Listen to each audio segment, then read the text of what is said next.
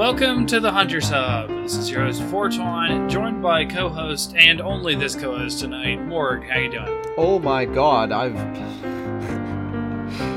absolutely flabbergasted by all the stuff that's going on right now. Like, this is the craziest long weekend I've had so far. Like, it's just, the carpet's just been pulled right out from underneath me. I'm just like, I don't even know what to think. What a crazy day. Are you talking about, like, the lack of communication hunting thing that you put on Twitter? Oh, no. I'm talking about, like, the stuff that we're going to be talking about, the Mario stuff. I'm talking about also... Yeah. The quests that just released in Monster Hunter, like... Oh, it's... Yeah, wow. The Rajang, yeah. Yeah. We'll get into that stuff, too. But the main topic for tonight, and we'll lead with this, and we'll probably end up drifting into Monster Hunter eventually anyways. We'll probably talk about some of that Monster Hunter update stuff also. But the main draw, I want to talk about the Mario 35th Anniversary collections that we're getting. Man. Mainly the Mario 3D All-Stars, which includes Mario 64, Mario Sunshine, and the first Mario Galaxy. I didn't see that it had Galaxy 2. No. I would have liked if it had Galaxy 2, honestly. Yeah. Because that's the one I haven't played. I've played all three to completion that are there. But I have not played Mario Galaxy 2 to completion. So I don't know why they don't have that. Yeah. But then again, I mean, for $60, yeah, I'll play Mario 64 and Sunshine and, Galaxy again. I certainly will. Yeah, I'm definitely going to get it. I mean, like, it's a three for one deal. And these are, like, proven to be really, really good games. Like, they're all amazing games. Definitely Mario 64. I would say between... I still play Mario 64 a little regularly, because it was on the Wii U eShop, I think. And I played it, but it's been a while since I played it. I do normally get 120 stars on it and that kind of thing. But yeah, I'm excited about this. And we also got Super Mario All-Stars on the SNES, what do you call that? The SNES? I guess you'd call it the Super Nintendo library, I guess, because it's, I mean, like, it's just like a big collection of games anyway, so I guess we could call it a library. And, that comes for free with your Nintendo subscription, yeah. Yeah, oh my god, it looks so good, and the graphics are updated for all the games on that one. Like, they look so clean. And oh, man. Yeah, and that one, that's how I grew up playing most of the Mario games, is playing All-Stars. The older ones. Now, I did have an NES, and I did have a cartridge of Mario 3, 1, and 2. But I didn't obviously have a cartridge of Lost Levels. So, Lost Levels, that's the way that I played it as a kid. Now, oh my god. When I was a kid, this was like, we're talking, I'm 7, 8 years old at the time I'm playing Mario All-Stars. And it's been since then that I played Mario All-Stars. Now, they do some strange things in Mario All-Stars, I don't know if you know, especially with Mario 3. Yeah. I don't know if you know this, but like, for some reason, they switched the kings of the first world and the second world in Mario 3 and All-Stars than from the original game. They're swapped for some reason. Oh. And I don't know why. And I've never heard anyone say that that's a thing. I'm sure that's the thing. Like, I remember clearly having the white bearded guy be the one of the first world, and the, more desert dwelling looking fellow from the desert world there. But they've swapped them. That's interesting. It's been a while since I've played Super Mario 3, but yeah, I actually don't even recall this ever happening, but I'm glad that you noticed it. Yeah, that's really something strange. I noticed as a kid. Like, as a kid, I was like, wait a minute, hold on. Because I played Mario 3, right? Mario 3 was like, when I was, I got an NES when I was like 3 or 4. I can't remember. One of those two ages. And I played the crap out of that system. The arcade Ninja Turtles, not the super hard one. I had the super hard one. I hated it. The super hard one is just ridiculous. The one where, like, if you lose a turtle, you lose them for good. That's painful. Yeah, and it had like that underwater level that was a time bomb you had to fix. And, with like the electric plant things or whatever. Yeah, forget that. Like, no. No, no, no. And it's funny because like the platform levels where you have to go on like all the different platforms or whatever, and then if you like fall into the water, you get washed away. It's like, but you're a turtle. Like just no, just no. Like that does not make sense. That's when I should just come up on the string and say Kappa, right? Did I just make an anime joke? Yeah, pretty much. Oh man, I hate it. Well, Anyways, it's more like a Japanese cultural one. It's not so much anime, but I mean, like, it's a good reference. Oh, by the way, as some of you may know, I've had a little bit of dating trouble, but last night you missed this conversation, Maury. It was hilarious. Oh, so I was venting a little bit about the whole dating situation I've been going through with Ace and Haru. Actually, Haru was hunting with us last night. Yeah, and my brother as well. And Ace was joking around. He's like, "Watch, you're gonna go to Japan, fall in love with this amazing hunter girl, and you guys are gonna." And I'm like, "Yeah." The guy who is like as much anti-Japanese culture. Not that I hate Japanese culture, but I'm not into anime. I'm just into Monster Hunter, right? I'm just like that's the thing. It's like I'm not the guy who like geeks out over Japanese culture. I'm not ever wanting to learn kanji or Japanese or anything like that. And watch me be the guy that gets married and goes to Japan, or something like that was the joke. Oh my Just God. like 4's luck. All due respect to an amazing culture that produces amazing stuff. I will say that. Like, it's just, but I've never been obsessed like it, with like, I don't know, the sort of like meme of, how nerds are. They're super obsessed with. Yeah. Like, I mean, like, it's certainly an interesting culture for sure. And I mean, like, it's definitely worth checking out. Like, just to be able to just go and check, like, I don't know, like, well, pretty much any time of the year is really, worth checking out. Because, they've got pretty beautiful scenery and they've got awesome gardens. And I'm kind of interested in their little tea ceremony things where they have, like, what is that thing? Is it like a whisk? I don't know what it is. But yeah. I don't know. Again, I'm the wrong person to be asking. Like, actually, one thing I did get into, and this is a total tangent, Pan had suggested that I read or listen to, because I listen to books instead of reading them now, Across the Nightingale Floor, which is set in, I don't know what era of Japan, but an old one where, like the feudal lords, I don't know if it's feudal Japan, but it's like ancient Japan where, there is an emperor, but mostly the lords rule the lands. Right. So it's like, it's actually kind of a good, like, like grounded in history, but also fantasy thing, because they have, like, I don't know, special ninja powers or whatever. It's not like Naruto level of things. It's just better hearing.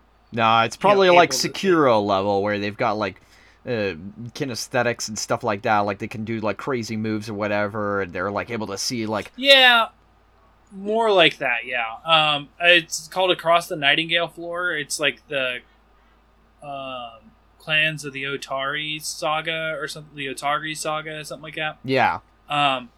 Really good book. Holy cow. I have never been like that enthralled. Like, I have to buy the next in this series now. And I didn't have to buy it. I had a free credit, so I used that for the next one. But yeah, it's really good. Anyways, back on track.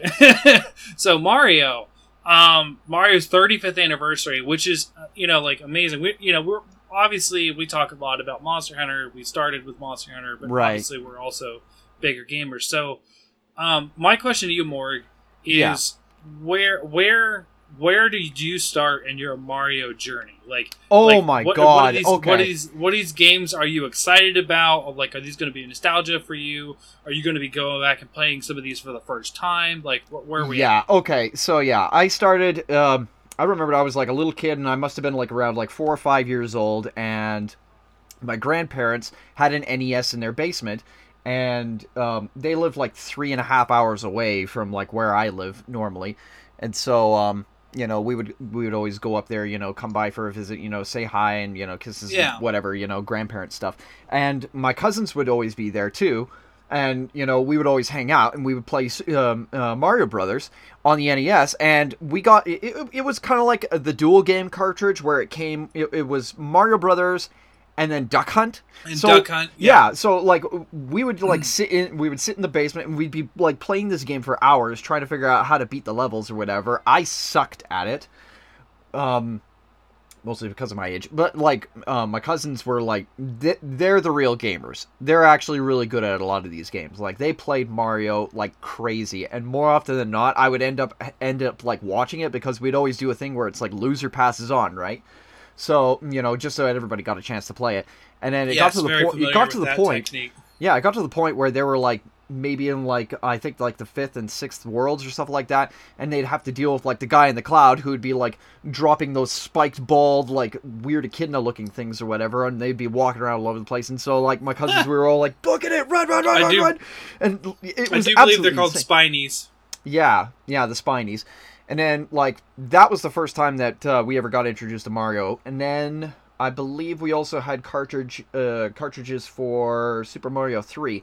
There was not one for 2, I don't think that we had, but we were able to play Super Mario All-Stars. And so, yeah, we would go back and we would play number 2, and my god, that game was ridiculously hard.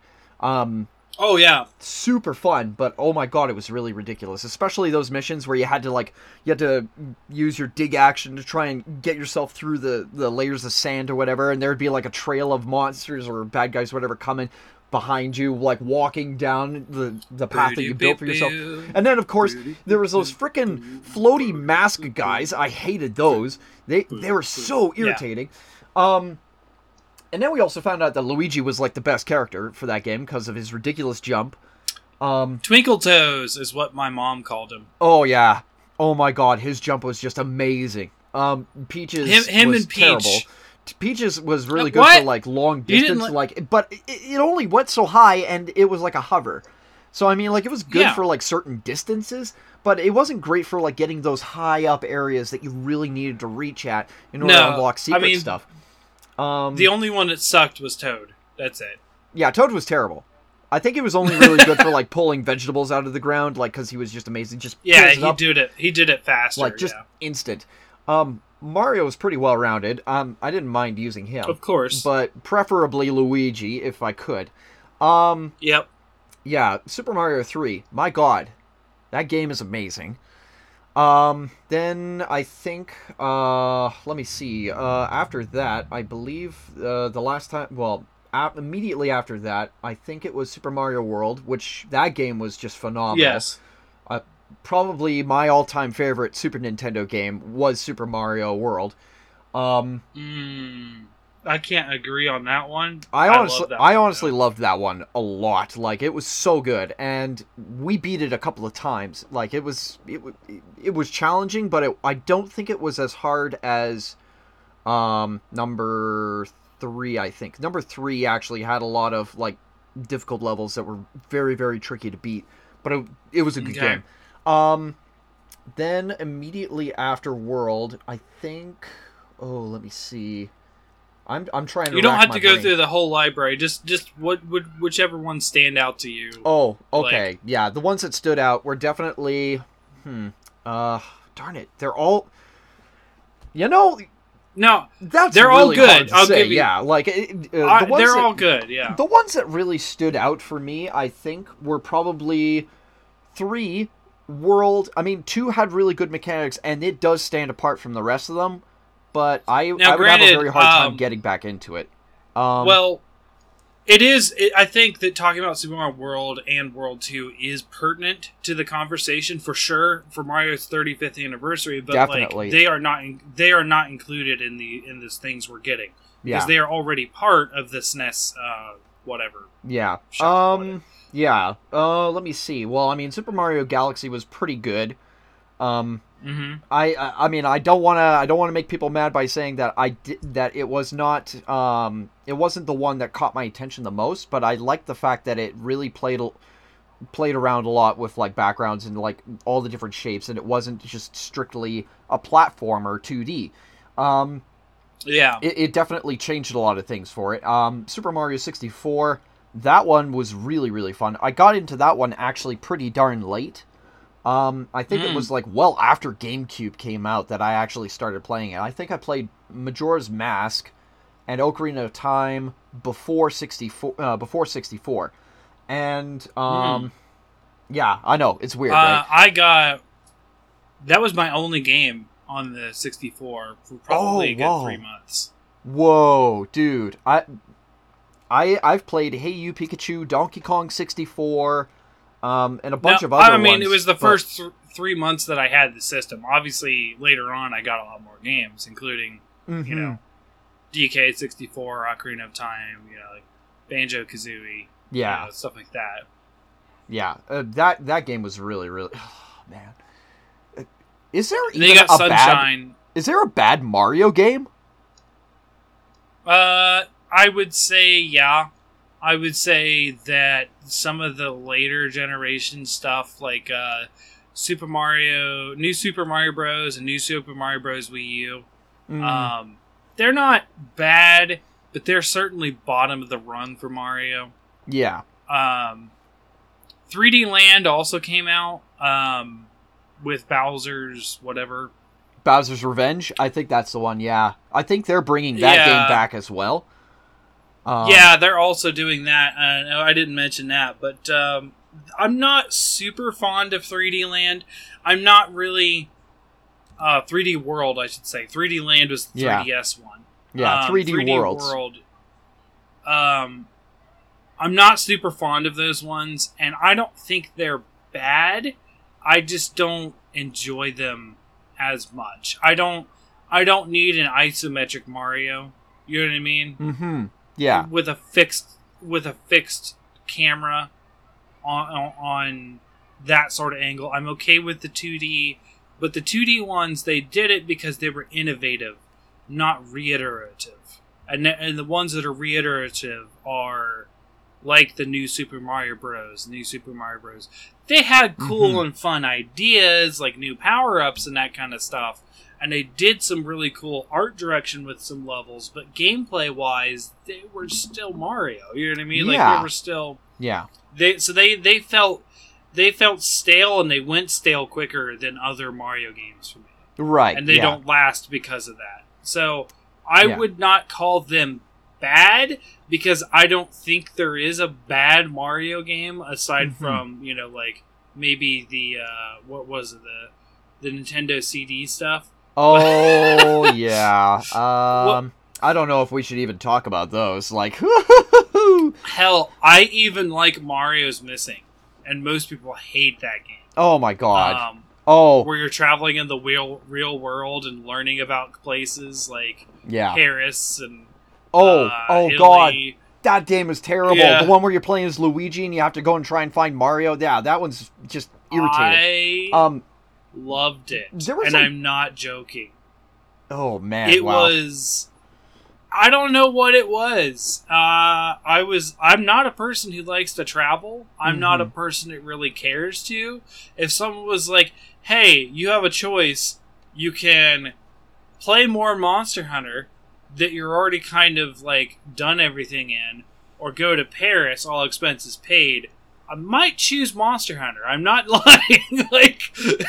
Well, I mean, like, that's not even really a fair example. I mean, like, Paris is not really a city that you really want to go to. I mean, like, Versailles is a pretty great place that you might want to visit. I mean, like, there's also like, I believe the point. Actually, I should tell you the point that I'm getting to. Travel in general is not something I do normally, but I mean, I don't, because it makes me nervous. Well, I literally have fears of like the house burnt down while I was gone. Oh, like, geez, yeah. I went to Seattle, a long time ago now. Maybe 2010, 2011. Yeah, maybe 12. I don't know. It was Christmas around those whatever those 3 years are. One of those years, yeah. Yeah, and we were gone for 2 weeks, and I was sweating bullets by like the third day because I was like, what's happening at the apartment? Do I still have? I want something about travel now. If I'm closer, I tend not to have problems. Like, I've not had any problems going to we regularly travel to Tennessee as a family for like a family vacation. We have a couple of regular spots we go to. Yeah. You know, excluding COVID this year, right? This is the first year we haven't done it. Yeah. But like that doesn't make me nervous. But like, yeah, and for some reason Mario's Missing was like it just clicked with me. I was like, I love this. Like, yeah.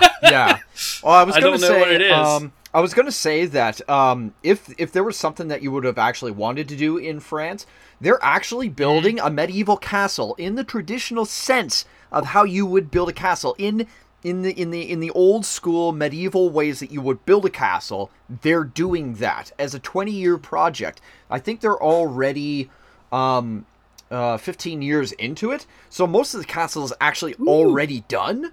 They've already had people like doing like all the brickwork. They've already like had people like working with the stones and like, you know, filling things in with mortar, and they've got like clay bricks for like the flooring and stuff like that. They've done the whitewash, the stucco. Like, it's crazy cool. Like, look at, like, I'm actually gonna find the video for that, and I'm gonna send it to you, and you're gonna check it out, and you're gonna be like, wow, this is like such a cultural experience. It's beautiful. Like, I like how you're like, you're going to do this. We'll see. Yeah. Oh, like, that's funny, Morg. It's so cool. I guess. Well, also, yeah. I guess we could probably talk about also like some of the things about like the Mario stuff that we're looking forward to that looks really new. Well, I haven't got to my Mario history. Oh yeah, yeah. You know what? Yeah, let's do that first, because yeah, I'm not stealing this show from you, man. I'm not going to do it. You know, too much work. I'm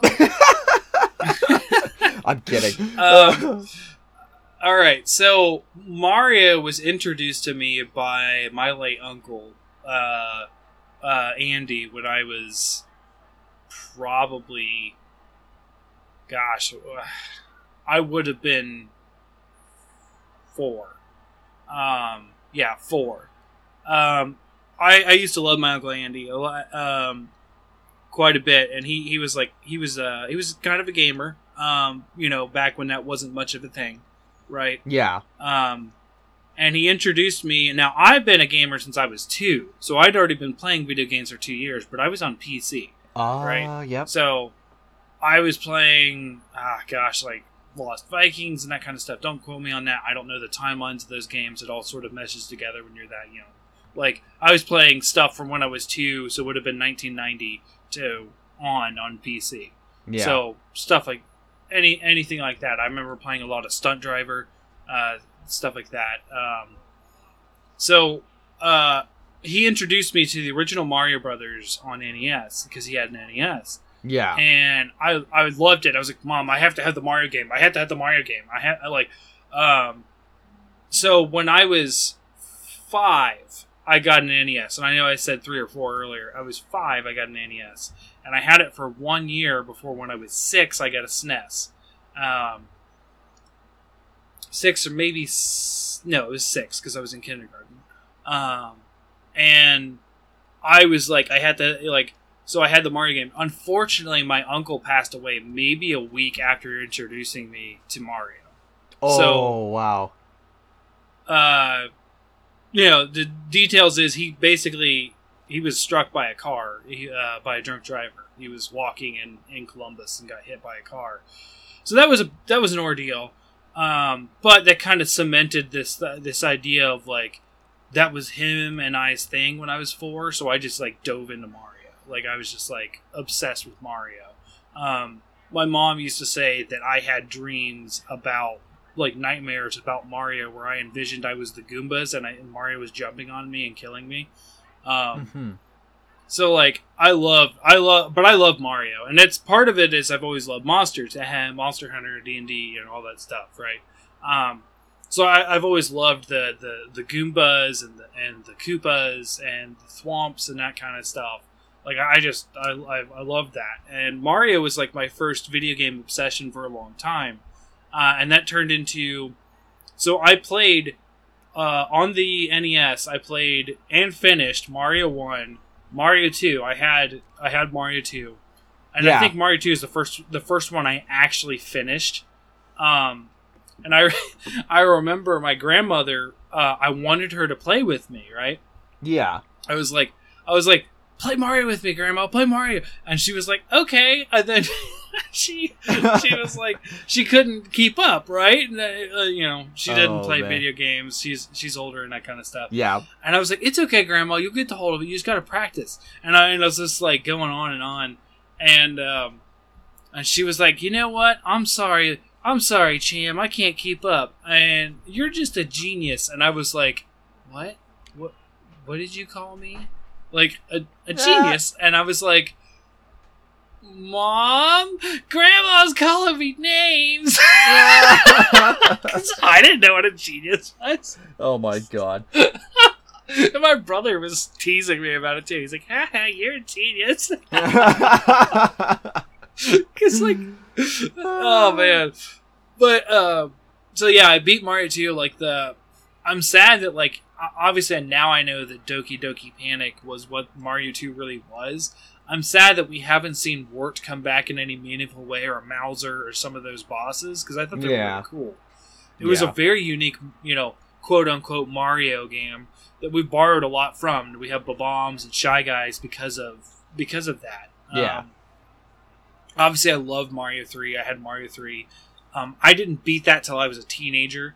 To me, Mario 3 has always been one of the harder games. And I just don't know why. I think it's World 8. World 8 gets to me. Like, I just lose steam. Because, like, some of those levels are just brutal.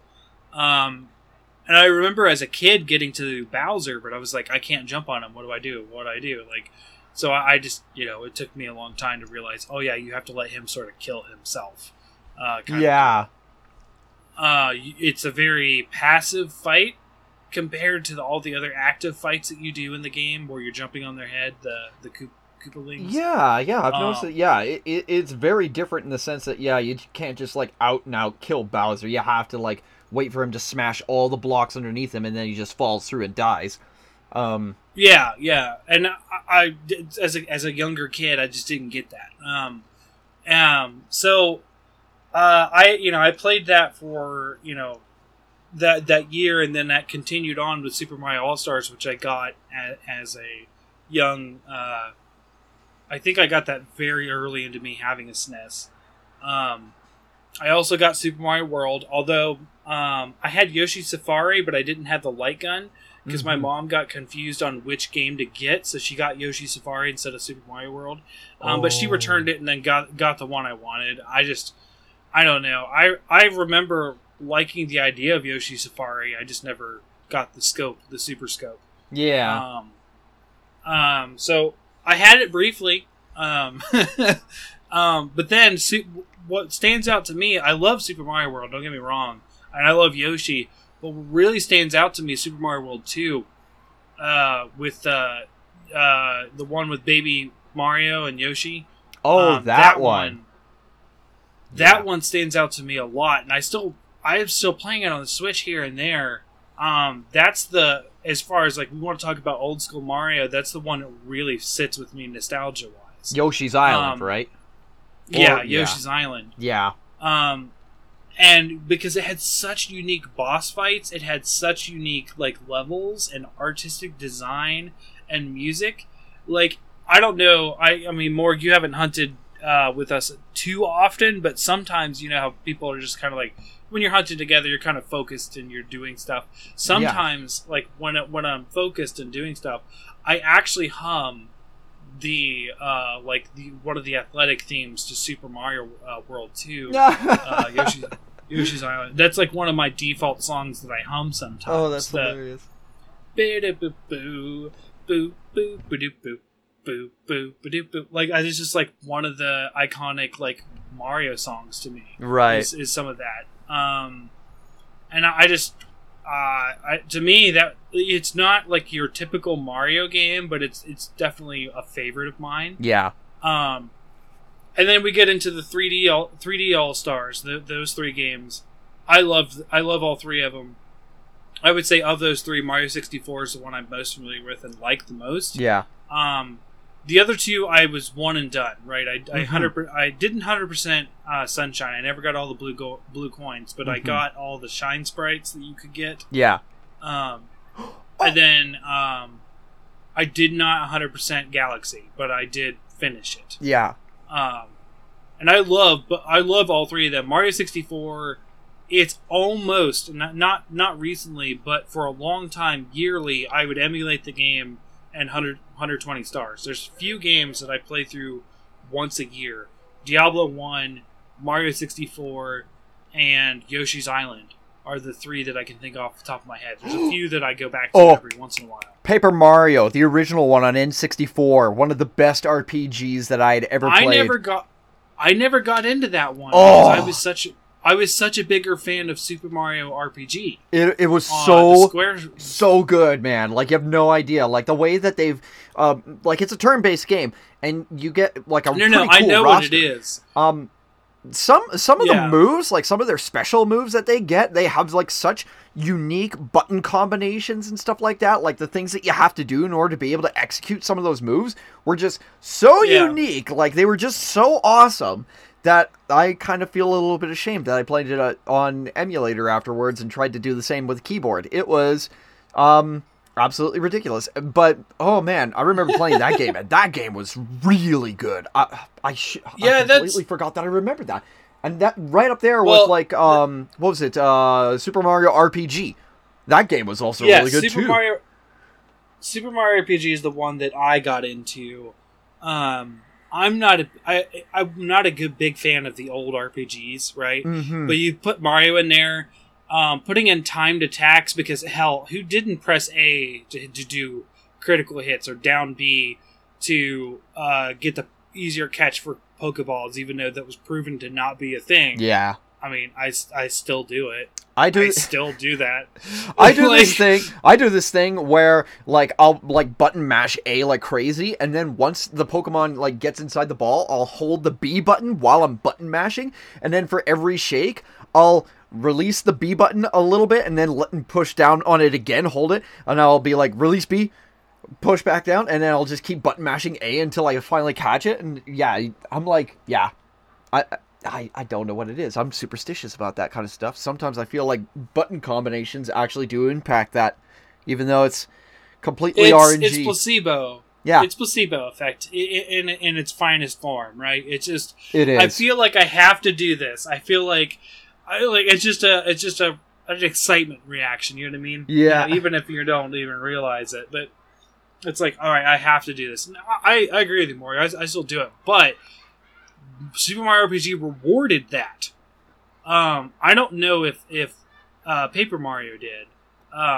No, like you had to specifically time certain attacks. Like you had to execute certain controls in order to be able to use certain moves very effectively. So it kind of worked in the same way in that sense, but you just had to pay attention to like the directions that they were giving you and understand like how some of the moves were working. Like whenever you just had to do a little basic mini games. Yeah. Whereas Super Mario RPG, it was timed attacks. Like I mean, one of Mario's super jumps was infinite until you messed up the timed attack. I remember it got harder, right? The window got smaller each time. And I think up to a certain amount, but then you could just lose the rhythm.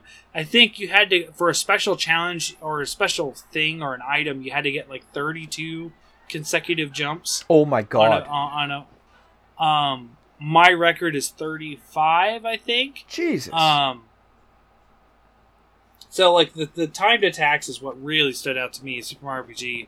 Also iconic characters like Geno and Mallow. Peach having the giant frying pan as a weapon that ends up being a thing in Smash Brothers. Yeah, that became a came signature. From Super Mario Mario I remember RPG. that. I love Mario's ultimate weapon, which was the Heavy Koopa, the red winged, the red turtle shell. Yeah, with the wings. That had wings. Yeah, and it was super big. Bowser being a playable character as well. So my team, like my A team, always consisted of Mario, Bowser, and Geno. Like those were my go-to characters. You know, Peach and Mallow on the sidelines, unfortunately. Right. Yeah.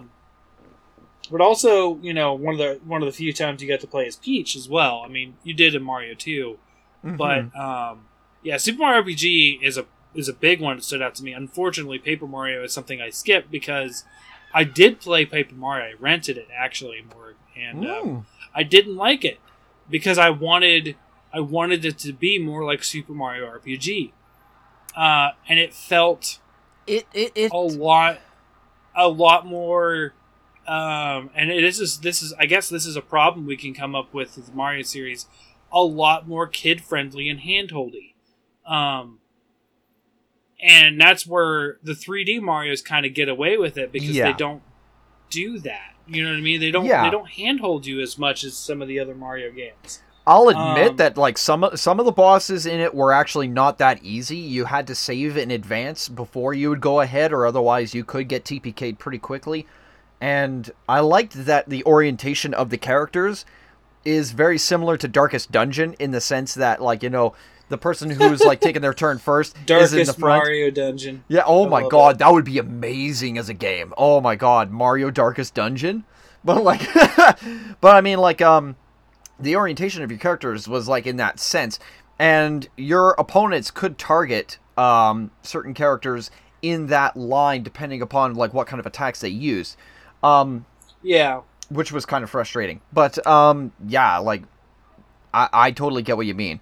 And I kind of also like that with Super Mario RPG, it kind of had, like, that 2.5 3D kind of feel to it. Kind of like how Legends of Dragoon or Final Fantasy VII kind of had that sort of aspect to it. That's the isometric design. Yeah, it was very isometric. Yeah, that's... Gosh, that used to be the genre Diablo was called, was an isometric hack and slash. Oh, like, wow. Just that, yeah, the 2.5D or sort of like over-the-shoulder camera. Yeah. And a fixed angle.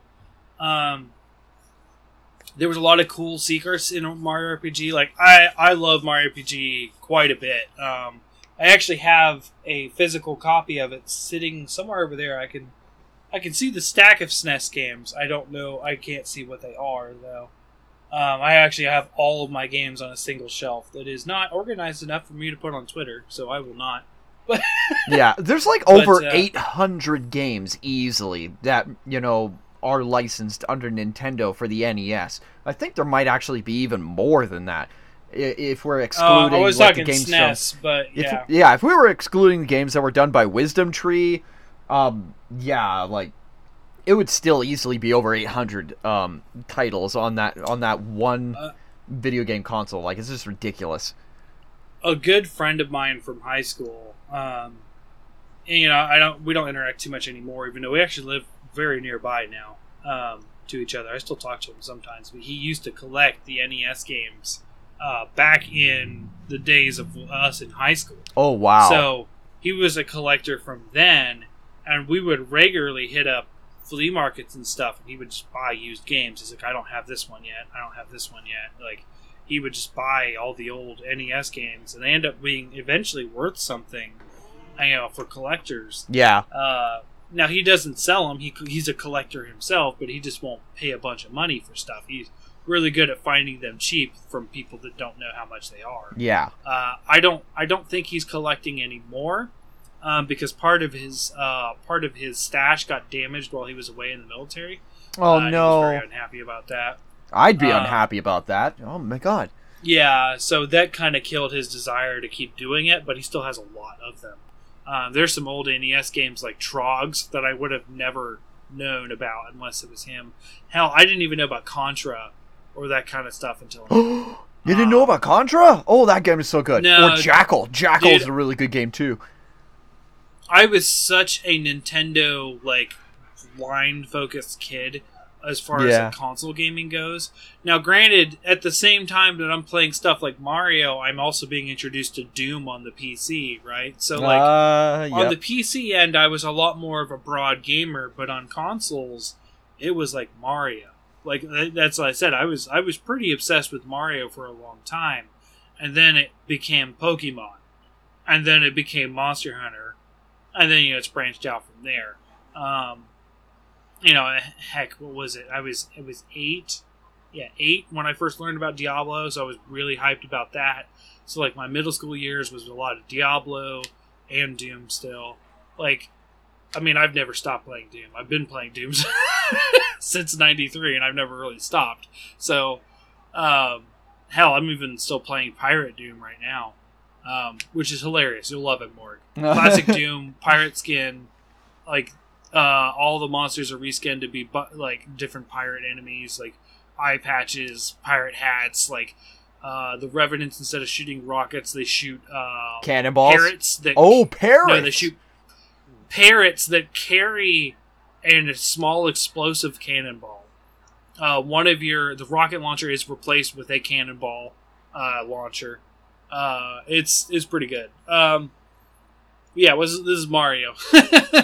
I will say that Mario 64, like I said, was a big game for me. I was obsessed with getting Mario 64 as a kid. I was 10. I remember I was in 3rd grade. I was like, I need to have this. And I finally got one. After having rented one, we actually rented a system and Mario 64, and I was like, I need to have one. So I eventually did get one, and I had, like I said, and I will take that back. I did not only have Mario for the first 3 months. I maybe had Mario for the first month by itself. Then I also got Mortal Kombat Trilogy. Oh, yeah. So those 2 games sort of tided me over until, I don't know what games I got, but like I got a lot of other games. I was late to. It was towards the end of the 64 life cycle that I actually ended up playing Ocarina of Time.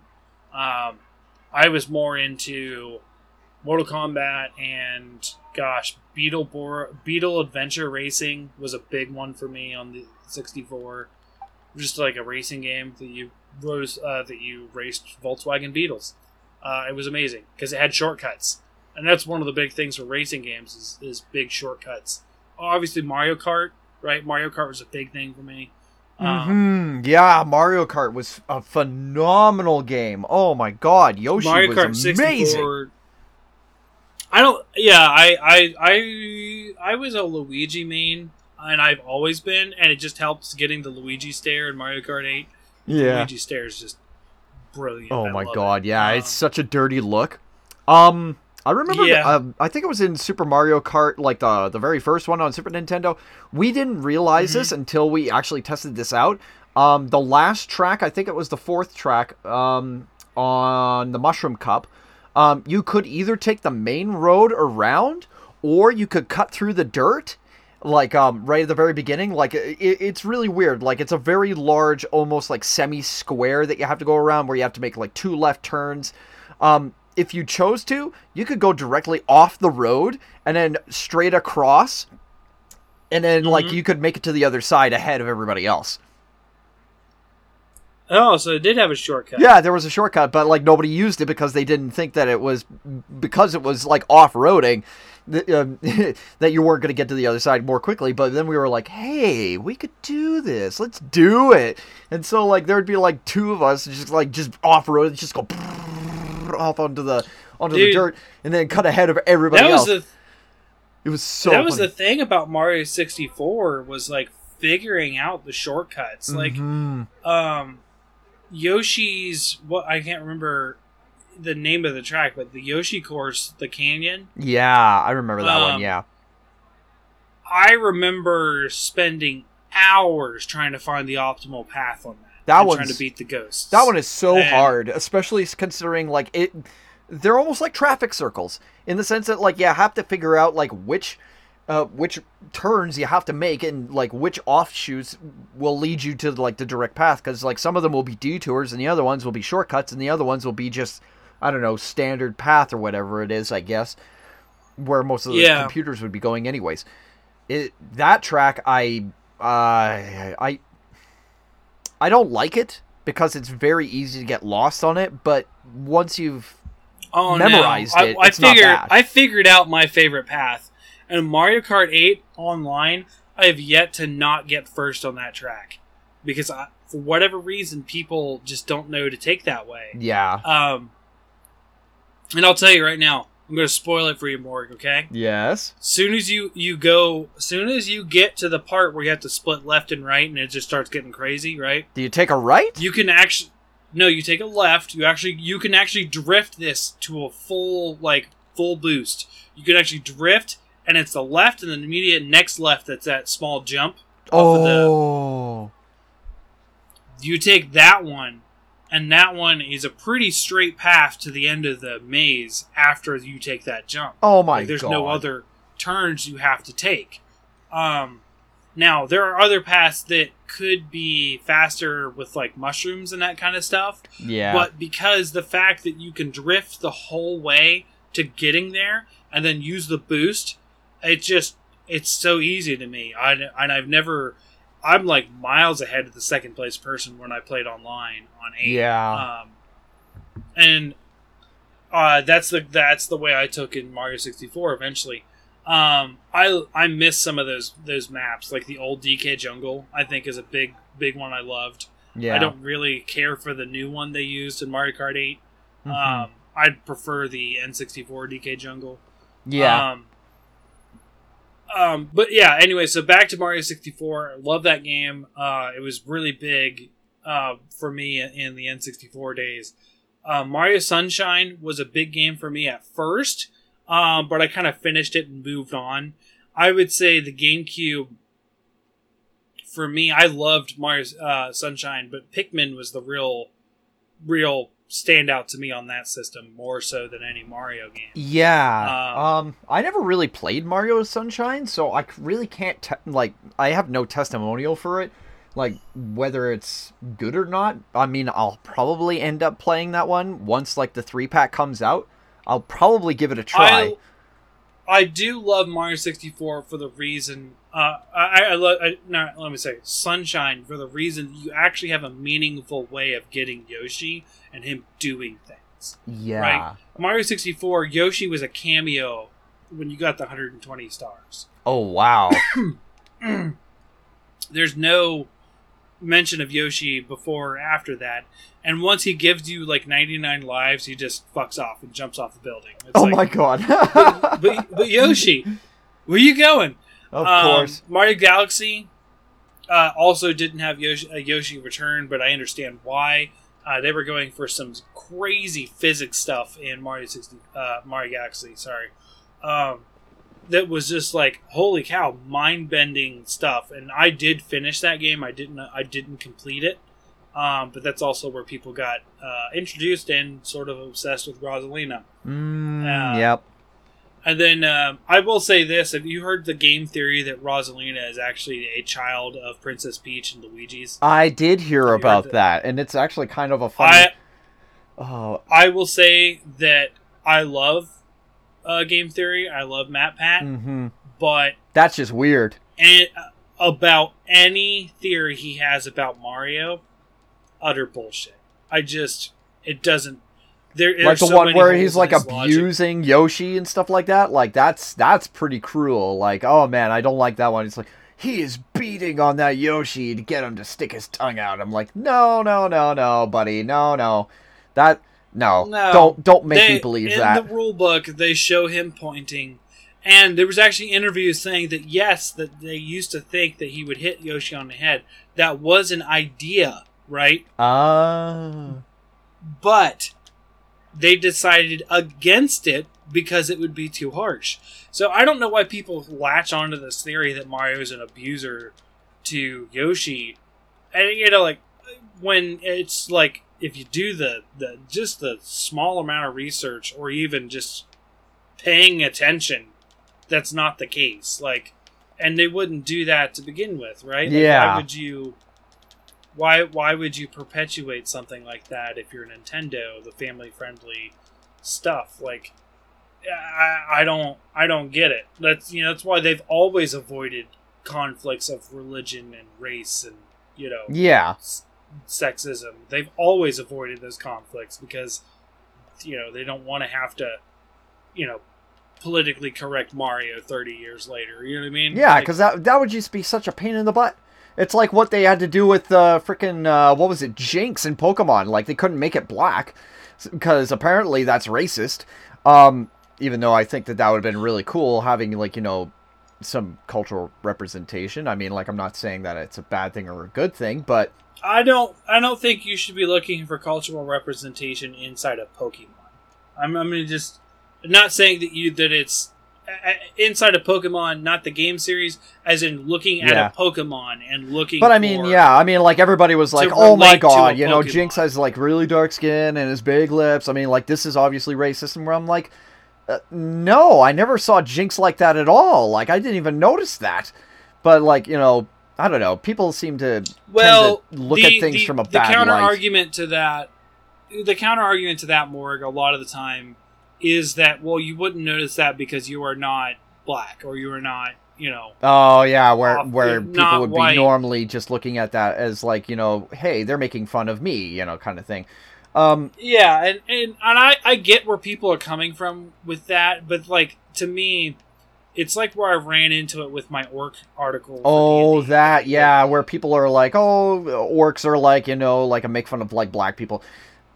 I feel bad for African American people. I'm sorry for those people. They've had to go through a lot of shit, and it's not fair. Like they still go through stuff even now, which is really bad. I mean, like, obviously, you know, like I actually have a lot of respect and admiration for them because they've had to put up with a lot, and you know they're still holding pretty strong. Yeah, and I'm not trying to call you out by the whole Jinx thing.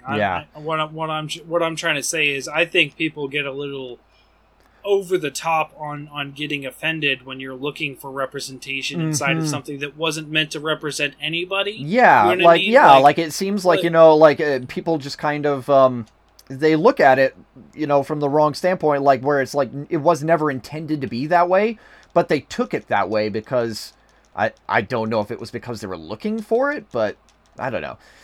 It's very it's very conflicting. It is very strange, and it came to for me. Like I said, it came to a head with that orc article I wrote. Yeah, where, you know, people are like, "What about gay orcs?" I'm like, "I don't know. What about gay orcs? Like, you figured that out. Like, I didn't write about it because it's not something that I was going for in the orc article. I mean, there's nothing to say that there couldn't be gay orcs. They probably would have been killed off though by other orcs because that wouldn't have been conventional for them, and you know that would definitely be going against their principles of like, you know, big wartime guys, big fighters, you know, looking to prolifically breed, to, you know, keep their numbers high, you know, and constantly be fighting with people. Like, it just does not seem like it's very orcish to do that. Like, I don't think that they would, you know, and they're also very militarily, what's the word? Militaristically, focused. Well, they are militaristically focused in the sense that they're very, I think that they would be very prejudiced against the idea of, you know, there being any homosexuality in their culture, because it would just be very strange for them. Kind of like how people viewed homosexuality like 100 years ago. Like, it just was not normal. Right. But, I mean, like, it wouldn't be a bad thing, but, I mean, like, you know, it's just, I don't know. It's just the way that most other people would see it. I don't agree with it, but it's, you know, that's just how some people are. They're just weird. Yeah, and I know you haven't read the article, Morg, and that's fine, right? Like, it's something I wrote like 2 years ago at this point, maybe a year and a half. And I didn't like have any like things to be like, well, you can't have them or that kind of thing. But I also got railed for making a dark-skinned orc that lived in caves. And they're like, oh, so like all black people live in caves. I'm like, oh my god. No, orcs are not black people. And black people are not orcs. There's nothing... Yeah. There's no correlation here in that article, and I'm sorry if you saw something there. And that's our thing as, you know, people who we have to listen and sort of take in that criticism. Yeah. Like, okay, I see where you're coming from, and you know, and in my case, I was like, I was like, look, I get what you're saying. That's not the case here, right? This has nothing to do with your culture or anything. Yeah. This is a fantasy culture that, you know, There's all sorts of problems and problematic things systemically in a lot of places, in not just our culture, all cultures, I'll say, Yeah. right? Canadian and American culture. Yeah. But there's all sorts of systemic issues in the games we play. Video games. I mean, hell, remember Gamergate in 2014? Oh my god. Ugh. Yeah. Like there's all sorts of systemic issues in D&D, and they're trying to fix that kind of stuff. But, like, me as a creator, I am aware of those issues, and when people do call me out on that, I do take it in. Yeah. And I'm like, okay, I'm sorry that you took it that way. Not my intention at all, but, and I gave the reasoning as why they were dark-skinned to the people who asked. Yeah. And they were like, well, anything that lives in a cave doesn't have pigment. And I'm like, that's also not true. You're Well, I mean, you're talking about... It's funny because, it's such a sticky situation, you know what I mean? And I'm actually working on rewriting a lot of my articles, and when I get to the orcs, I'm probably going to end up leaving a lot of that in. Yeah. Because and I still stand behind it. Yeah, and I don't know, how do I word this? Now, I'm going to be very sensitive about this because it is very relevant. Disclaimer, because, we are like, both... I am actually a Scotch Canadian. Now, if anybody knows anything about Scottish history, it's that a large portion of Scottish history involves them actually fighting for their rights and freedoms and, combating slavery and all these different peoples, including empires and such, that had done everything that they could to try and beat those people into the ground and literally make them slaves. And I've also been, a victim of racism in my workplaces. Yeah. So, I mean, like, I don't tolerate that kind of shit at all. Like, it's completely unacceptable. No. And, like, coming from somebody who's, racial and ethnic history of, having to deal with, having to, fight, white-dominated empires that, like the idea of, like, owning people, I can really relate with a lot of the issues that people had to deal with. Like, even now, like, there's still problems with that kind of bullshit. Oh yeah, there's and there's a lot. I don't think we can get into everything today, but No. I will preface this: anyone listening, take us with a grain of salt. Morg, as I understand, Scottish Canadian, you're predominantly Caucasian. Sadly so. I am native. Well, you know what? No, don't say sadly. Well, no, don't it's be sad ashamed of because, who like, you are. well, I mean, like, that in itself, like, there's racism involved in that as well, in the assumption that every white guy is a slaver. And, there's more to it than that, because, like, every, every nation and, whatnot, everybody has different history. Like, not every person who is, of Asian descent, is necessarily Chinese or Japanese, like, it's not the same thing. Very true. And it's same thing could be said for white people, not everybody, is German or is a Scotsman or is, a Frenchman or has, or is British or Norwegian, whatever, British, they're not all the same. And so, like, there's always this assumption, it's white people, so, I mean, like, there's a double standard in that too. Like, not every white person has the same background.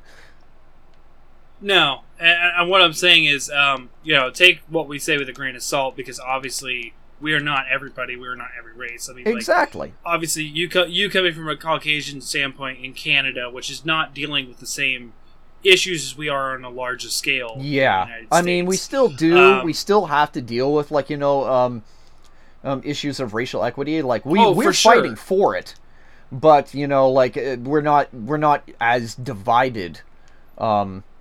Yeah, it's not issue. as political for you right now.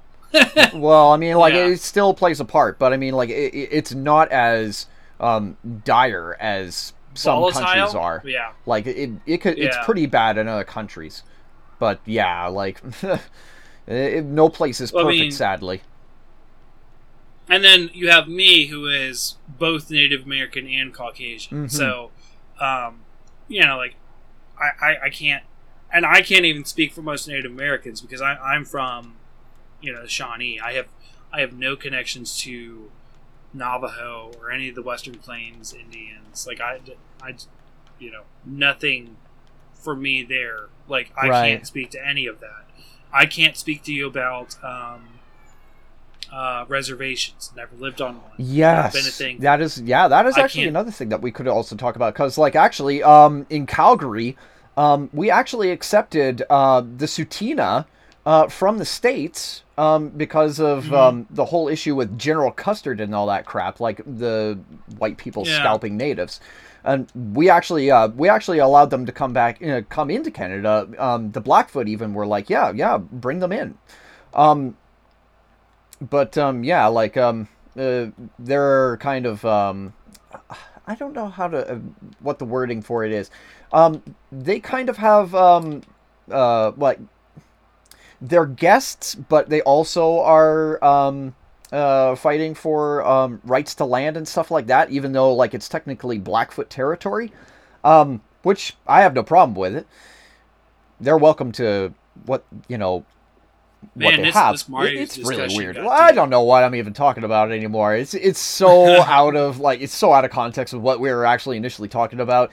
And we diverged into my Orc article, and that Orc article is pretty volatile on both race and what we should be saying is that people should not be labeled by the color of their skin or their cultural background. Like people should be their own people. Like like if you should be your own man. Everybody should be entitled to express themselves however they like, and if they like to express themselves through their culture or their ethnicity, all the power to them. That's great. But I mean, like we shouldn't be putting labels on people and using that against them and saying that that's a bad thing. It's very complicated. I don't know.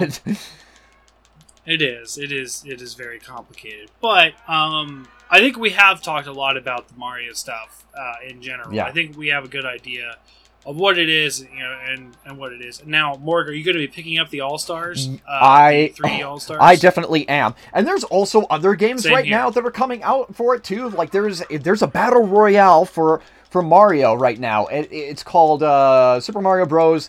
35, where it's literally like if you've played Tetris 99, it is exactly the same premise. But here's the thing. You're all playing the same Mario levels, but what you're trying to do is you're also trying to screw around with people's maps by swapping around the games that you guys are playing and going over to their platformer instead of your own, just to screw around with them by making it so that you're the last man standing by making everybody faint.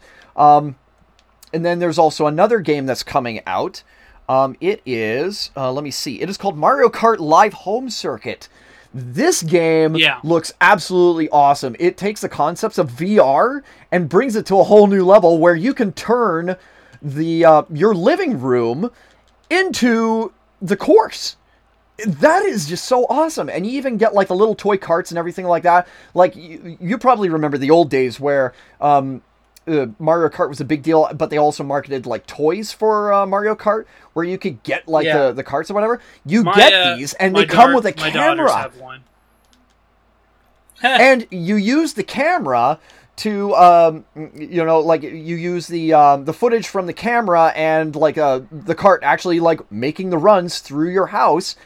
As the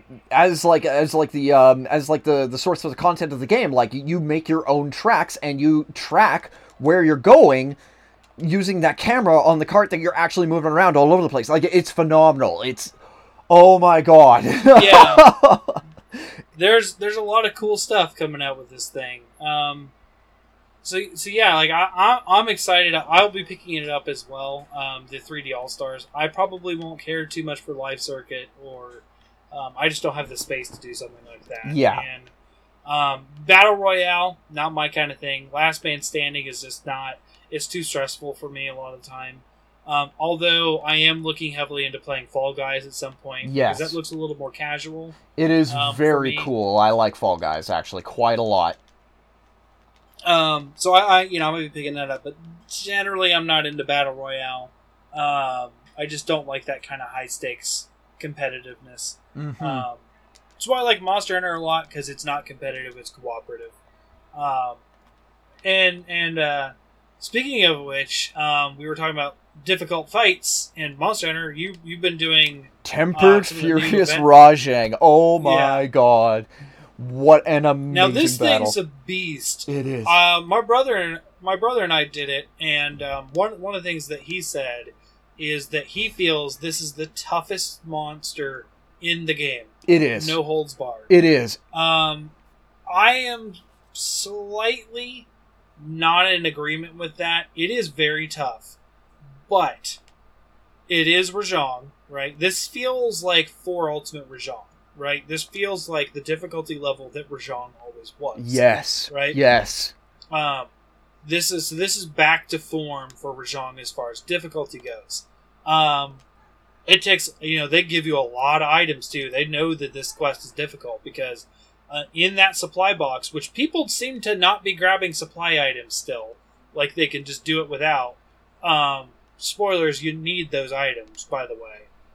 Because each stack of potions, instead of giving you 4 is the normal, they give you 10 Mega Potion Plus or whatever the supply Mega Potion is. Yeah. They give you 2 easy life powders so that you can heal other people. Right. They give you meat, obviously, but they give you a lot of healing items. 4 for everybody, and no one seems to be picking them up. So, at least when I've been playing. Now, this fight is extremely difficult, but to me, it's more return to form for Rajang. I still think Alatreon is still more difficult because it takes more coordination. It does. This is a normal fight. This is a knock'em sock'em robot with a Rajang in an arena. Yes. But, which is tough, don't get me wrong, but Alatreon, you have to worry about that DPS check. With this one, you don't have to, right? You can take it easy, you can take it slower. I think what makes it harder is a lot of people don't take it slower. It's very challenging, that's what I'm going to say. And the fact that it gives you 5 carts, oh my god, I've never been so grateful to have 5 carts for this mission, because it is absolutely insane. My god. No, it is very difficult. And he is tempered and furious. So there's that, right? So Furious Rajang, he's harder, right? Yes. Between normal and furious, yeah, he's harder. But having the tempered version, they really beefed up his damage. And they actually, I think one of the bigger differences, my brother and I were talking about this, is when he does the thing where he strikes the ground and the sort of cracks in the ground come up and the lightning strike up. There's actually normally only 3 paths when he does that. Yeah. This tempered version has 5. So there's actually 5 paths, and because there's 5, they're also in a wider area, but because there's also more, they feel like a little closer together as well. So it's harder to dodge. You have to be towards the near, and not the near, but mid to the end of it, and you, instead of being as close as you normally could, you just stand in between the lines. Yeah. Is what a lot of the people's problem is. I think that people have become complacent in their hunting, as far as style goes, and a lot of people haven't been taking this monster seriously as far as damage and stuff goes, and that's why it is very much more damaging and that kind of stuff. But I've seen a lot more cards on this quest than I feel there should be. Even then, because I'm not trying to shame people for how they're playing, but World has always sort of given you this, hey, be aggressive, it'll work out for you. Hey, be aggressive, it'll work out for you. Which is fine to a point. You need to play more defensively with this monster, people, if you're going to fight it. You need to actually study the monster. Don't just tank a hit because you want to get that extra 1 hit in. You will lose that exchange every time. Getting greedy and that kind of stuff. This is harkening back to older Monster Hunter design for monsters where getting greedy is what gets you killed. It does. It really does. Like it's a hunt that you really need to prepare for, and you need. If you are going to go super aggressive, it's probably a good idea to play with a team that is very well coordinated and everybody communicates with each other and everybody knows what they're doing and knows what everybody else is doing. And I think probably one of the biggest secrets to beating Rajang is stay close to it and don't spread out. Oh my god, if you spread out, it just causes so much trouble for everybody because Rajang will, like, change targets, and he'll just go all over the place, and people who are trying to run and heal, they get gunned down pretty easily. It's not fun. I've actually beaten, I think, 6 of them so far, and I actually hadn't had a lot of time to be able to fight Tempered Furious Rajang, but my god, the rewards. The rewards are so worth it. Oh, yeah. The astral melding tickets are okay. I will say I have yet to faint against one though. Yeah. Like, oh really? Yeah. Yeah, I've yet to faint against one. Yeah, Tempered Furious Rajang, I've fainted to it a lot. Oh my god. I think it's gotten to the point where I'd actually only just recently I've actually started to lose more hunts against Tempered Furious Rajang. But that was because of, like, some of the groups that I've been with, like, some of my more dedicated groups that I come by and visit and see how they're doing. I hunt with them, and they were not able to beat a single one. And when I go in there, that's the time when I'm like, okay, something's up. Why am I not winning anymore? Yeah. But then, like, yeah, I'll go online and I'll play with randos, and we're just kicking butt. Like, we're doing really well, and I don't know why. Like, I'm switching up my sets and playing with whatever it is I want, like, whether it be Sleep Hammer, or if it's, like, Exhaust File Blast Switch Axe, like, whoo, it's fun. Oh my god, it's just great. You know, you do a lot of fun builds, Morgan. Yes, I do. I'm just going to say that. Yeah. Anytime you talk about a build, you end cap it with, it's fun. It is. It's really fun. I mean, like, let me see, like, in GU, I took advantage of, like, I think it was a combination of the Valstrax and Nakarkos armor, and the idea of that set was, okay, so you had Resentment, you had Crisis, you had Attack Up Large, and I think it was Dragon Spirit, and then you had, Health Recovery down. The idea of that set was, you wanted to have really low health, and you wanted to have, like, a good bar of, like, red, like, temporary health. And the idea was is that the more that you suffered from that set, the more damage you were going to put out. It was absolutely insane. This was back when Crisis, I think, added 20 raw, and then, of course, you had 20 from Resentment, and then you had 20 from Attack, and then you had, like, a 10% multiplier on top from Dragon Spirit, because it would put you into Dragon Blight, and then it would make you do extra damage.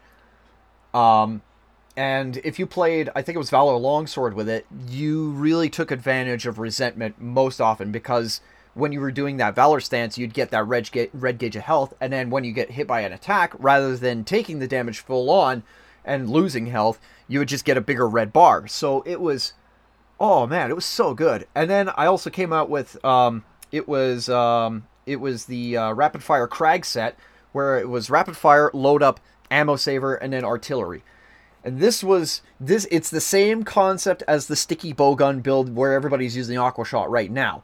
Whereas, like, Rapid Fire would add, like, an extra shot per round. Like, extra Rapid Fire shot per round. And then with Load Up, you'd have an increased clip size.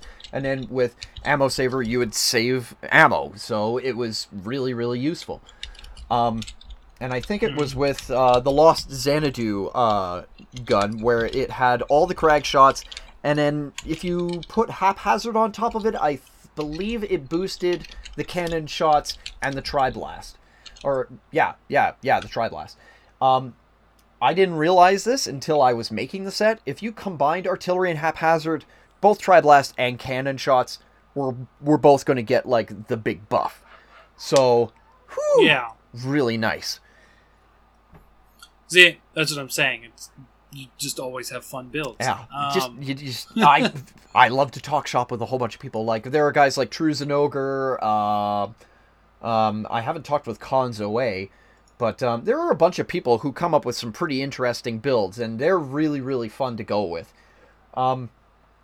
Yeah, definitely worth the time. And speaking of builds and jewels, everybody knows that the melder tickets, when you're doing the melding for the jewels, okay, so there's like steel, there's silver, and then there's gold.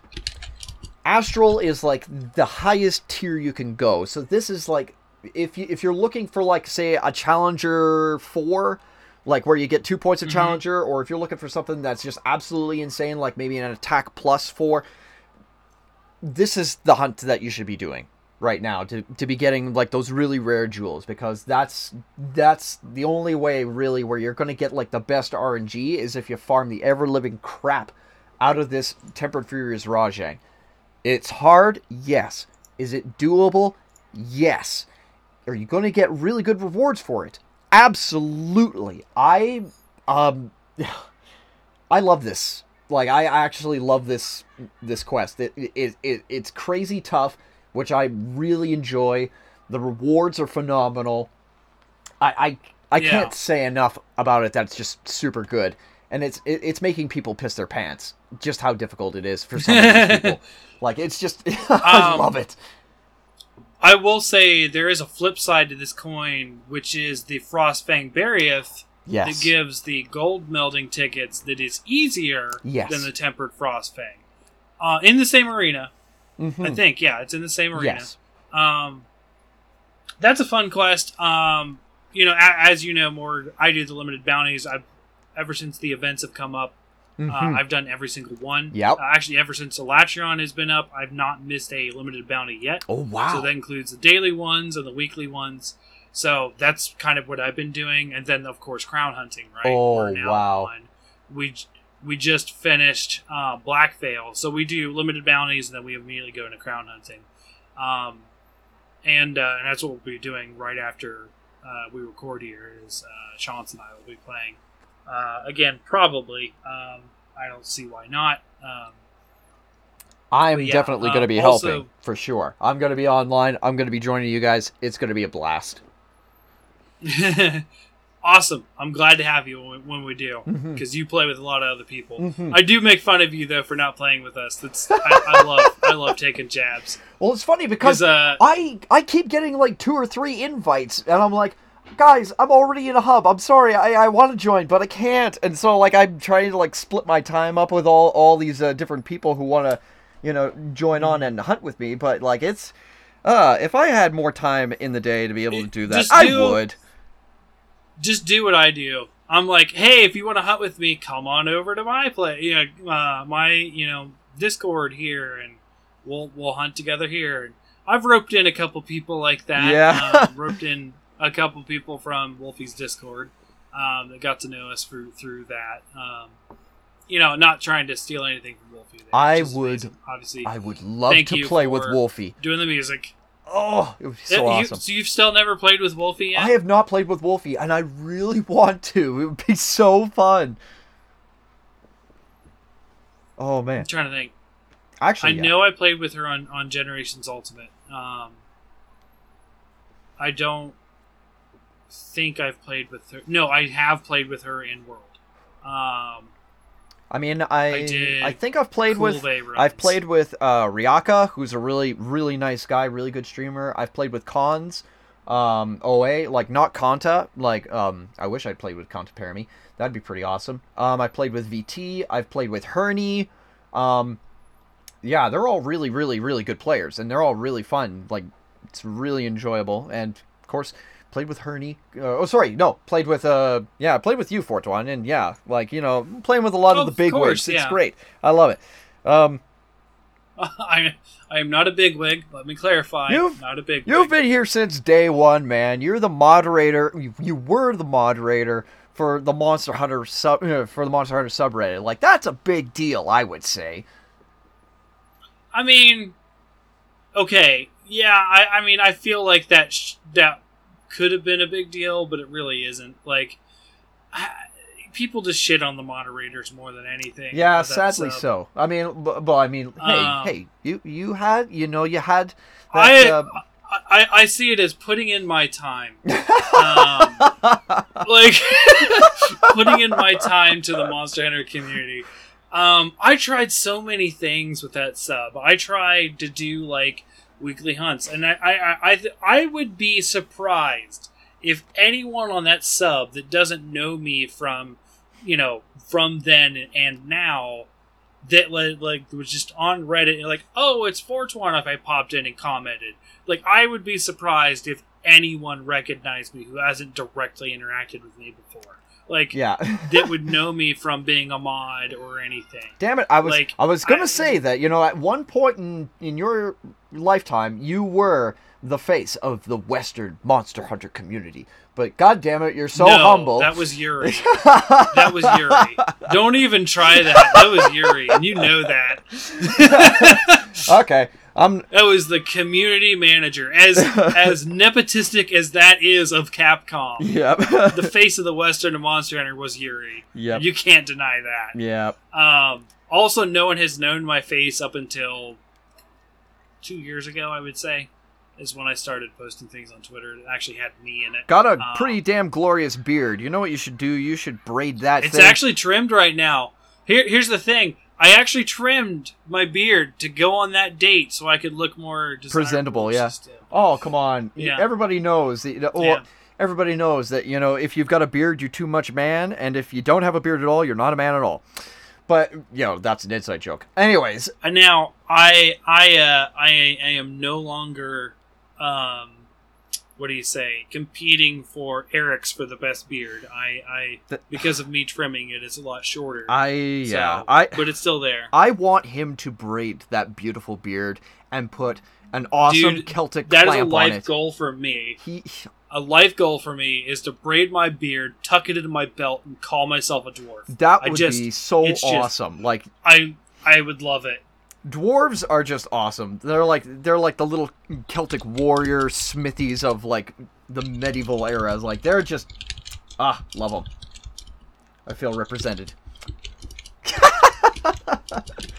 Oh man, but yeah, that Barioth hunt is really good. Like, if you do feel like getting just gold melding tickets, that is a good hunt to be doing, because it is a lot easier, and it is very easy to farm those gold melding tickets for sure. But I feel like those astral melding tickets are a lot better. And getting sealed phase stones, like, it's just delicious.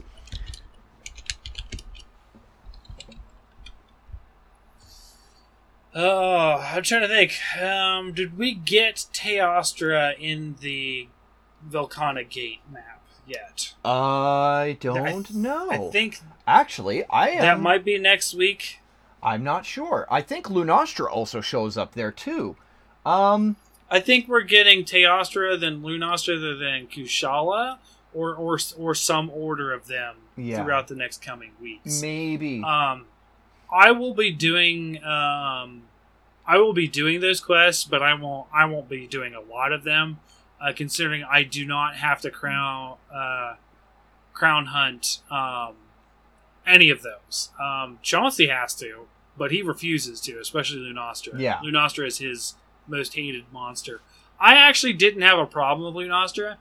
Actually, it took me 115 to crown hunter, and I did that within the first week of her coming out. Oh, wow. So, I'm not going to lie. The Lunastra tick damage is pretty nasty, but, I mean, I go in there with an Ice Charge Blade, and it's just easy. Like, it's actually pretty darn easy. Kushala, I actually did...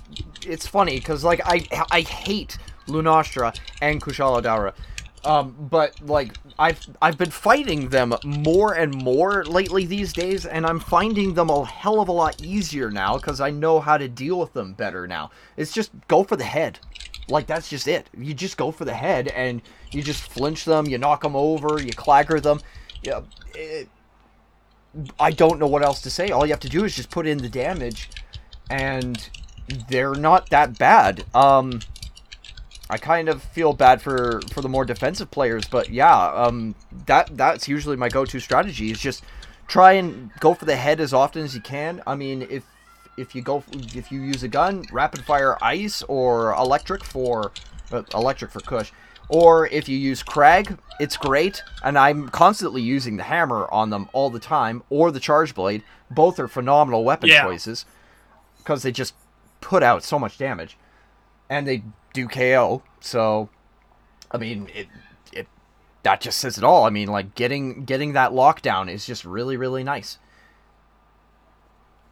Yeah, no, and Elders are the only ones that do the, we would like to call it the Elder Fall, where you hit them in the head and they're like, they fall that dramatic fall over where like, I'm just going to lie down on my side. Yep. Having been crown hunting a lot of Elders lately, it's fun, especially Valhazak. Black Veil. Yes. Black Veil is an interesting fight, and I can't stress how much that I like this monster, but I still like Namielle more. They are both fantastic. Like, I love them. I don't know what the hate for Namielle is. I don't understand it.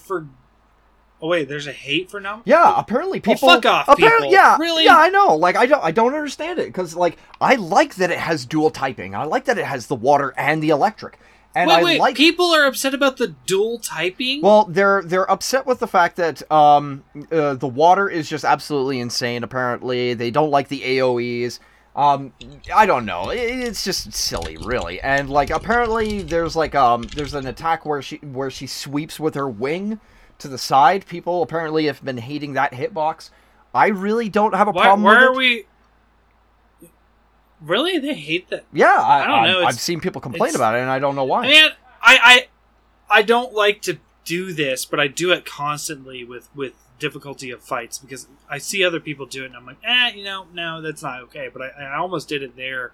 Like, I don't have a problem with the wing swipe. It never hits me, because, like, it just means that I've been acclimated to that fight more than maybe some other people. It doesn't mean they're right or wrong, but it's I don't like when people do that to me, so maybe I should react that way myself. But I don't know. Like, I like the fight, but I more so like the monster for its design and the ideas, and like the fact that it has like how many different stages. You've got electrified, you have hydrated, dehydrated, electrified, angered, electrified. Like there's just there's like 6 or 7 different combinations of what this thing can be. Yes, and the bioluminescent lights, like, it actually feels like you're fighting something from under the ocean. It is not in the ocean. It is like it's so cool. It is very good. Like everything about Namielle just is. It just screams authentic. It is probably the best Iceborne monster. Morg, I'm not sure we can do this. What? I'm not sure that it's feasible. So at one point we had we did facts about a monster a week. If you remember, Toaster, he had done that. Oh yeah, for a while. What? This is just like off the top of my head while we're talking about this. Yes. What if we did, as sort of like a celebration to Iceborne ending, once, or even starting next week? It's going to take a long time because it's going to be 60 weeks or whatever. Yeah. But what if we gave a review of every target monster of Iceborne? That sounds like an actual review of the monster. That sounds like a phenomenal idea. I love it. We should do that. I'm down for that. I will run it by Pan, because Pan wouldn't be involved in some of those monsters, but she was involved in some. I think that it would be a good idea. And a lot of them are returning monsters, so she can speak about them from other games. Yes. But yeah, I just maybe I think it's a great idea. I'm spitballing ideas on air like this can bite you in the butt, because then people are like, I really wanted to hear that, but like, no. How much are we going to overstay our welcome on Monster Hunter when we're 6 months out from Iceborne and we're still reviewing? I think that people would be very interested as to our opinions about a lot of monsters, and I think that you could definitely focus on the ecology, the design, the way that it behaves and stuff like that. I like the strategies behind a lot of these monsters. Like, for example, Namielle, if you're having trouble with, like, that wing sweep, there's two things that you can do. You can choose to just, like, not commit, like, not overcommit. You can choose to, like, if you see the attack coming, the best thing that you can do is just try and run or roll as quickly as you can towards the head. That's the best thing that you can do. Depending upon where the orientation of the head is, if it is moving the right wing, best thing you could do, rotate counterclockwise with the monster. If it's the left wing, you have to rotate clockwise with the monster, and you have to do it as quickly as you can, so in that way you're out of range of that hitbox. That's the best thing you can do. Yeah. Do not overcommit to anything, because chances are you probably are not going to stagger that monster. Better to play it safe. And yeah, like, honestly, yeah, if people are actually having troubles with like the water and stuff like that, the best thing that you can really do is just be aware of, like, your surroundings. It's yeah. It's like, okay, picture it like this. You're in a parking lot. Every car that is in that parking lot has a bomb in it. You don't know when they're going to blow up, but they will at some point. Best thing you can do is just keep your eyes out for the vehicles and make sure you don't get blown up by them. Same thing with those puddles. And yeah, like with Kush, like with Kushal Daura, the wind is terrible. But the great thing about it is that there are two places that you can attack, and they are the tail and the head. They're always outside of the perimeter of the wind. It doesn't matter, like, how much wind he has around him, whether it's, like, the minimal or if it's the largest amount. The safest thing that you can do is always, like, just stay near the head, because then that way you don't get blown around. And besides that, I mean, those are the best hitboxes anyways. And with Lunastra, like, honestly, I'm not really sure what the best strategy is for it. I'm very unga bunga when it goes to Lunastra. Like, the best thing that you can do is always just try and yeet it into a wall, get the head damage, and just try and do as much damage as you can. There was no yeeting in the walls when I did that crown hunting, unfortunately. Yeah, I mean, it's either that or you're just attacking the head as often as you can. Let me say fortunately, because I am over the bonking. Mm-hmm. I am so... It's funny occasionally, but, like, again, it's such bad play behavior. Yeah. And I mean, like, the great thing about, actually, Lunastra is that, unlike Teostra, where if Teostra has, like, the fire aura around it, projectiles will not get through. If you do have trouble with Lunastra, you can use projectiles, and they will hit. It doesn't matter what phase that she's in. Your ice projectiles are always going to get through. The problem is when she has that blue and purple flame up. The blue and purple flame will prevent you from being able to get your shots through. However, if you're able to maneuver around the monster and you're able to get those shots in, and if you focus on the wings, which are her weakest point, you will do a lot of damage. It's great. Yeah. It is. Now, the problem... Here's a fun fact about me as a hunter mort. I am so obsessed with part breaking. Oh. And I've always have been. That I focus on parts, even if they're bad to focus on, to break them until it's fully broken, and then I go for a weak part. Yeah. That is how I have hunted always. I'm not out there to get the fastest kill. I'm out there to get the parts off and have fun with the fight. Yeah. And that's how I have fun with it. Yeah. So you'll actually see me working across the monster all the time. Yeah. Well, you've hunted with me. I'm everywhere. Yeah, absolutely. And you know what? That's actually a good thing if you're a Blade Master, and this also goes for Chance if he's listening. If you're having trouble with this, pay attention to this, okay? You can attack from the front or the back depending upon, what Lunastra is doing. And it is safe to attack the hind legs. You're not going to do as much damage, but it is always pretty darn safe. If you notice that she's kind of like, tilting her head to either direction, and she's got her front legs kind of crouched down and her back legs are arched up and her tail starts to move, get the hell away from the tail, start attacking the head as much as you can. And if you are attacking from behind and you can see that she's kind of like rearing her head, kind of doing that Teostra flame, if you watch in which direction that she's like rotating her body, whether it's clockwise or counterclockwise, just follow the same direction as she's following in, and you're going to be safe. Because she'll never be able to reach you. Because as long as you're moving in the same pace as she is, you'll always stay behind her. very, very easy to, actually, yeah. Lunastra is actually a lot easier than a lot of people make it out to be. It's just Tempered Furious Rajang that's actually really hard right now, but... well, I will say Tempered Lunastra, surviving her Ultimate Blast is near impossible. It is. If you're caught off guard. It is really... yeah. And that's really where she gets in trouble for me. Yeah. But yeah. Let's save that for the potential review later on. Okay, yeah, we'll save that for later. Yeah, we want to keep things. Yeah, like next year when we finally get to that episode, because 60 monsters. Yeah, absolutely. And, 60 weeks later is more than a year. Yeah. So. Oh my goodness. Yeah. Oh boy. Oh. So yeah, I don't think we have much else to talk about tonight, Morgan. I think we've stayed our welcome long enough. Yes, I think we've exhausted all the material that we can for today. Mario, racism, and then Monster Hunter. Yeah. Thumbs up. Yep. I think we did pretty good. Lesson learned, guys. Don't be racist. And remember, hey, racism is a three-way street, It doesn't matter, what your genetics are, what your background is, anybody can be mean to anybody, It's all about, learning to be able to love and accept each other for who they are, and being able to see past, everybody's got an asshole in their group, but you should not identify, that group and associate them with being assholes just the same as that one guy, It's just, it's nature, Everybody's different. But that's what makes, that's what makes the world, It takes all kinds to make a world. It's a great thing.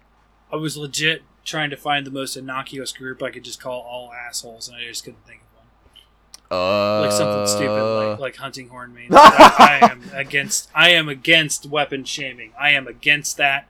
No. I like hunting horn. I don't know what the hate. I know. Longswords, there's amazing hunting horn players out there. I cannot do a hunting horn. They are better players than I. If I had to hate a group, I have to say it's Longswords. You guys made flinch free absolutely necessary. Why would you do that to me? I run flinch free because my brother's an insect glaive user, not because of Longswords. Oh, that too. But yes, insect glaive users. That is my word. That is my one word of advice that we'll leave off of this. Before we get on to another tangent more, yes. Because, we could go all night, obviously. My one piece of advice, if you're playing with more than just yourself, if you are not solo hunting, get one level of brace. It is mandatory. Yep. I don't care what you think. I don't care what kind of build you're like, oh, I don't have the slots for it. You can take down something from level 7 attack to level 6 attack for that one level of brace if you need to, or whatever. Now, I mean, that's probably not feasible because attack is a 1 slot and brace is at least a 3. But anyway. Yeah, the orientation is, the idea is that you can reorient your skills so that way you can include flinch free and you're not going to lose out too much. One level of brace. Just do it. You'll be a happier hunter for it. That is key Fortran advice that you can take back to the tent. Yeah. To be honest, I mean, I can't really say that I hate any particular group.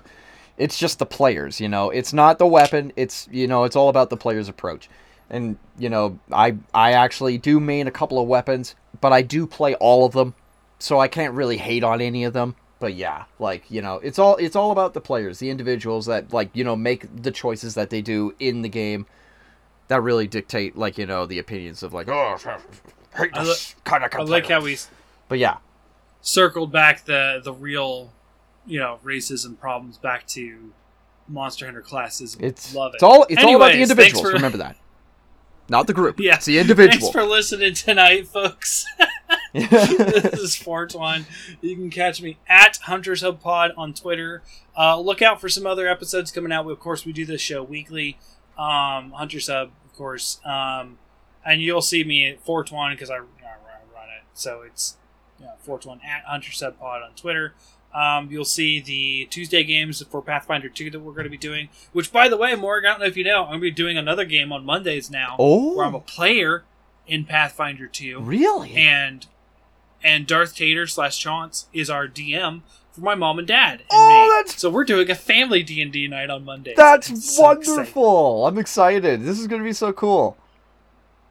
Oh yeah, it's fun. We did a full D&D episode one time if you guys listened, but my parents are the one who got me into D&D because they played in high school. They had fog machines and everything. Oh my god. My dad can't roleplay. My dad can't roleplay with shit. Oh. I don't understand. That's too bad. I don't understand it. He plays himself, just an angry ranger. That's what he... Oh my god. I'm sorry, I'm not harping on my dad. He's a really cool guy. He's just, angry. Angry ranger, it's like Billy Jack every single time. Yeah, I don't know who Billy Jack is. I don't know who Billy Jack is at all. But, look out for those.